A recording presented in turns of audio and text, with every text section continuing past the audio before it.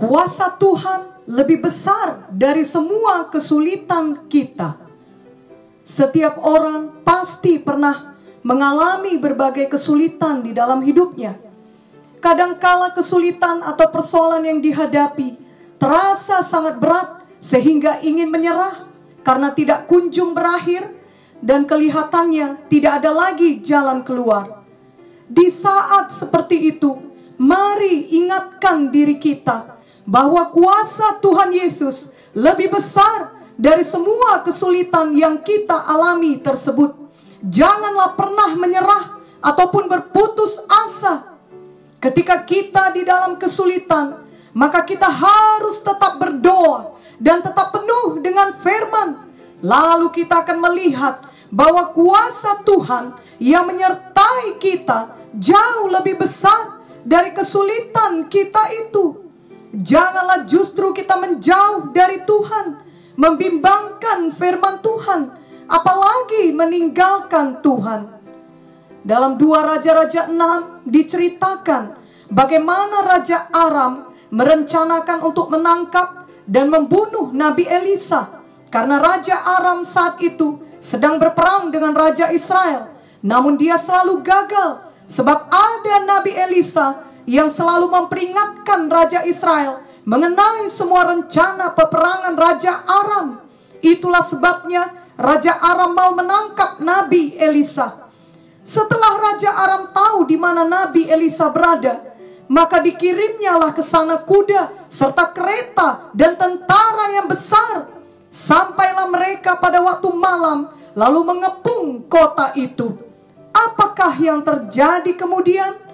Mari kita membaca 2 Raja-Raja 6 ayat 15 sampai 18. Ketika pelayan abdi Allah bangun pagi-pagi dan pergi keluar, maka tampaklah suatu tentara dengan kuda dan kereta ada di sekeliling kota itu.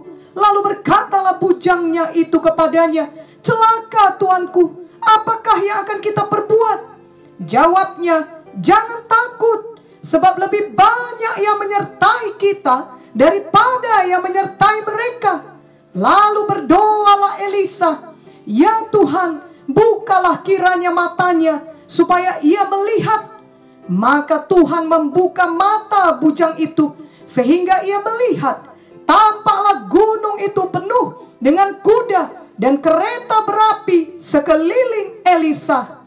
Ketika orang-orang Aram itu turun mendatangi dia, berdoalah Elisa kepada Tuhan, "Butakanlah kiranya mata orang-orang ini." Maka dibutakannyalah mata mereka sesuai dengan doa Elisa. Pelayan Nabi Elisa ketakutan, sebab ketika dia bangun di pagi hari, dia melihat musuh sudah mengelilingi mereka. Itu tentunya bukan kesulitan biasa, melainkan kesulitan yang sangat besar, sebab nyawa mereka terancam.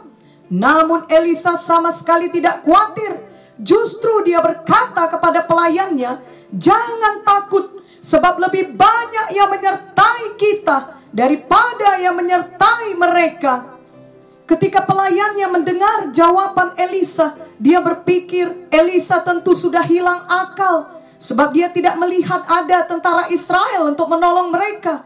Yang dilihatnya adalah mereka hanya sendirian saja, harus menghadapi musuh demikian banyak. Tidak ada kemungkinan mereka bisa lolos atau selamat. Namun kita tahu bahwa kemudian Elisa berdoa untuk bujang atau pelayannya ini. Hal ini perlu kita teladani. Kita harus selalu suka berdoa kepada Tuhan, sama seperti Elisa. Dalam 2 Raja-Raja 6 ayat 17 sampai 18 tadi dituliskan bahwa Elisa berdoa kepada Tuhan untuk membuka mata bujang atau hambanya, sehingga ia melihat bahwa gunung itu penuh dengan kuda dan kereta berapi di sekeliling Elisa. Tentara Tuhan yang menyertai Elisa jauh lebih banyak daripada tentara musuh yang hendak melenyapkan mereka. Kuasa Tuhan yang menyertai kita, anak-anaknya, lebih besar dari semua kesulitan hidup kita, lebih besar dari semua serangan setan terhadap hidup kita. Oh, kiranya mata kita juga dapat melihat hal tersebut dan tidak pernah lupa lagi, sehingga kita tidak perlu dikuasai ketakutan seperti yang sempat terjadi kepada hamba dari Elisa ini. Ketika mata kita dapat melihat kuasa Tuhan yang menyertai kita lebih dahsyat dari semua kesulitan di dalam hidup ini, hati kita akan tetap penuh damai walau apapun yang sedang kita alami. Dan kita tetap dapat tenang seperti Elisa dalam kisah di atas. Namun untuk dapat melihat hal tersebut, kita harus memiliki hubungan yang dekat dengan Tuhan, selalu bersekutu dengan Tuhan. Sebagaimana Elisa, ia dekat dengan Tuhan, ia suka berdoa. Itu sebabnya ia tahu situasi yang sebenarnya. Dengan mata badani yang kelihatan adalah musuh yang besar, tetapi mata rohani Elisa dapat melihat bahwa sesungguhnya ada tentara sorga yang menyertai dirinya yang jauh lebih besar dari tentara musuh.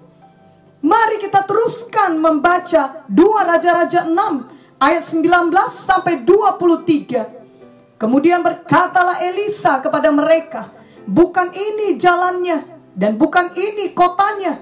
Ikutlah aku, maka aku akan mengantarkan kamu kepada orang yang kamu cari. Lalu diantarkannya mereka ke Samaria. Segera sesudah mereka sampai ke Samaria, berkatalah Elisa, ya Tuhan, bukalah mata orang-orang ini supaya mereka melihat.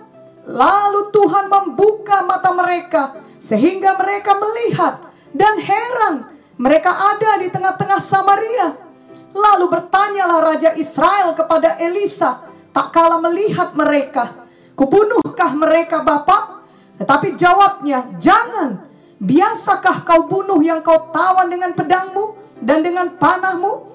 Tetapi hidangkanlah makanan dan minuman di depan mereka, supaya mereka makan dan minum, lalu pulang kepada tuan mereka. Disediakannyalah bagi mereka jamuan yang besar, maka makan dan minumlah mereka. Sesudah itu dibiarkannyalah mereka pulang kepada tuan mereka. Sejak itu tidak ada lagi gerombolan-gerombolan Aram memasuki negeri Israel. Jadi pada akhirnya musuh tentara Aram tersebut dapat melihat kembali setelah Elisa berdoa lagi untuk mereka. Lalu mereka menyadari memang Tuhan yang disembah Elisa adalah Tuhan yang hidup dan berkuasa. Sejak itu tidak ada lagi gerombolan-gerombolan Aram memasuki negeri Israel. Dari kisah ini kita dapat mengerti bahwa memanglah akan selalu ada kesulitan di dalam hidup ini.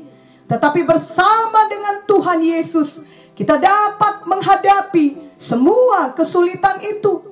Yang perlu kita lakukan adalah kita selalu berdoa dengan iman dan melihat dengan iman seperti Elisa. Musuh sebesar apapun, kesulitan sebesar apapun, tidak dapat dibandingkan dengan kuasa Tuhan. Semuanya itu dapat diatasi bila kita penuh persekutuan dengan Tuhan dan penuh dengan firman Tuhan.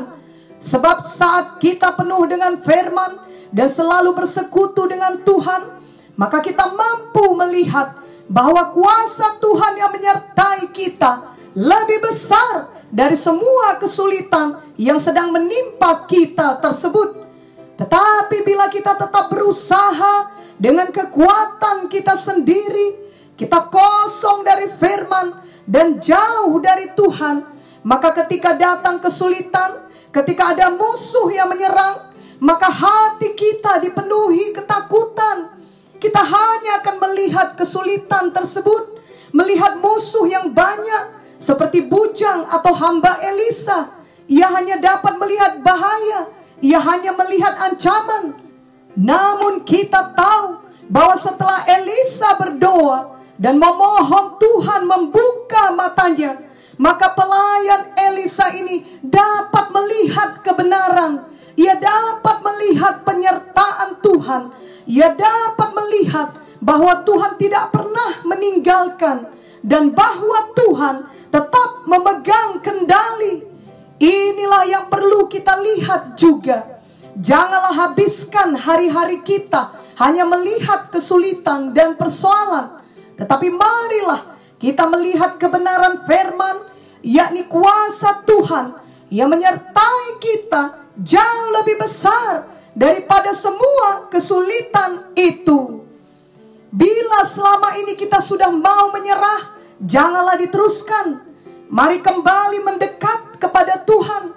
Mari kembali mempercayai firman Tuhan. Dan tentunya mari kembali berdoa dengan iman kepada Tuhan. Yakobus 5 ayat 16b berkata, doa orang yang benar bila dengan yakin didoakan sangat besar kuasanya. Dan 1 Tesalonika 5 ayat 17 berkata, tetaplah berdoa. Jadi janganlah berhenti berdoa, tetapi tetaplah berdoa dengan iman tiap-tiap hari. Ingatlah lirik lagu rohani yang berbunyi, dengan berdoa ku hadapi semua. Dengan berdoa semua berlalu. Gunung-gunung kesusahan, gunung-gunung persoalan, dengan berdoa semua berlalu. Tentunya selain berdoa, biarlah hati kita juga selalu penuh dengan kebenaran firman Tuhan. Maka kita akan dapat menjalani hidup kita dengan penuh kemenangan. Bukan berarti kita tidak akan mengalami kesulitan atau tidak akan ada musuh, yakni setan yang menyerang kita. Namun ketika hal itu terjadi, kita tidak menjadi panik, ketakutan, atau bahkan menyerah, melainkan kita penuh damai dan penuh iman. Kita percaya kita dapat menghadapi itu semua bersama dengan Tuhan, karena kita sudah melihat bahwa kuasa Tuhan yang menyertai kita jauh lebih dahsyat dari semua kesulitan, dari semua serangan musuh yang harus kita hadapi. Ulangan 28 ayat 7 berkata, Tuhan akan membiarkan musuhmu yang maju berperang melawan engkau terpukul kalah olehmu. Bersatu jalan mereka akan menyerangi engkau, tetapi bertujuh jalan mereka akan lari dari depanmu. Dan Yesaya 54 ayat 17 berkata, setiap senjata yang ditempa terhadap engkau tidak akan berhasil.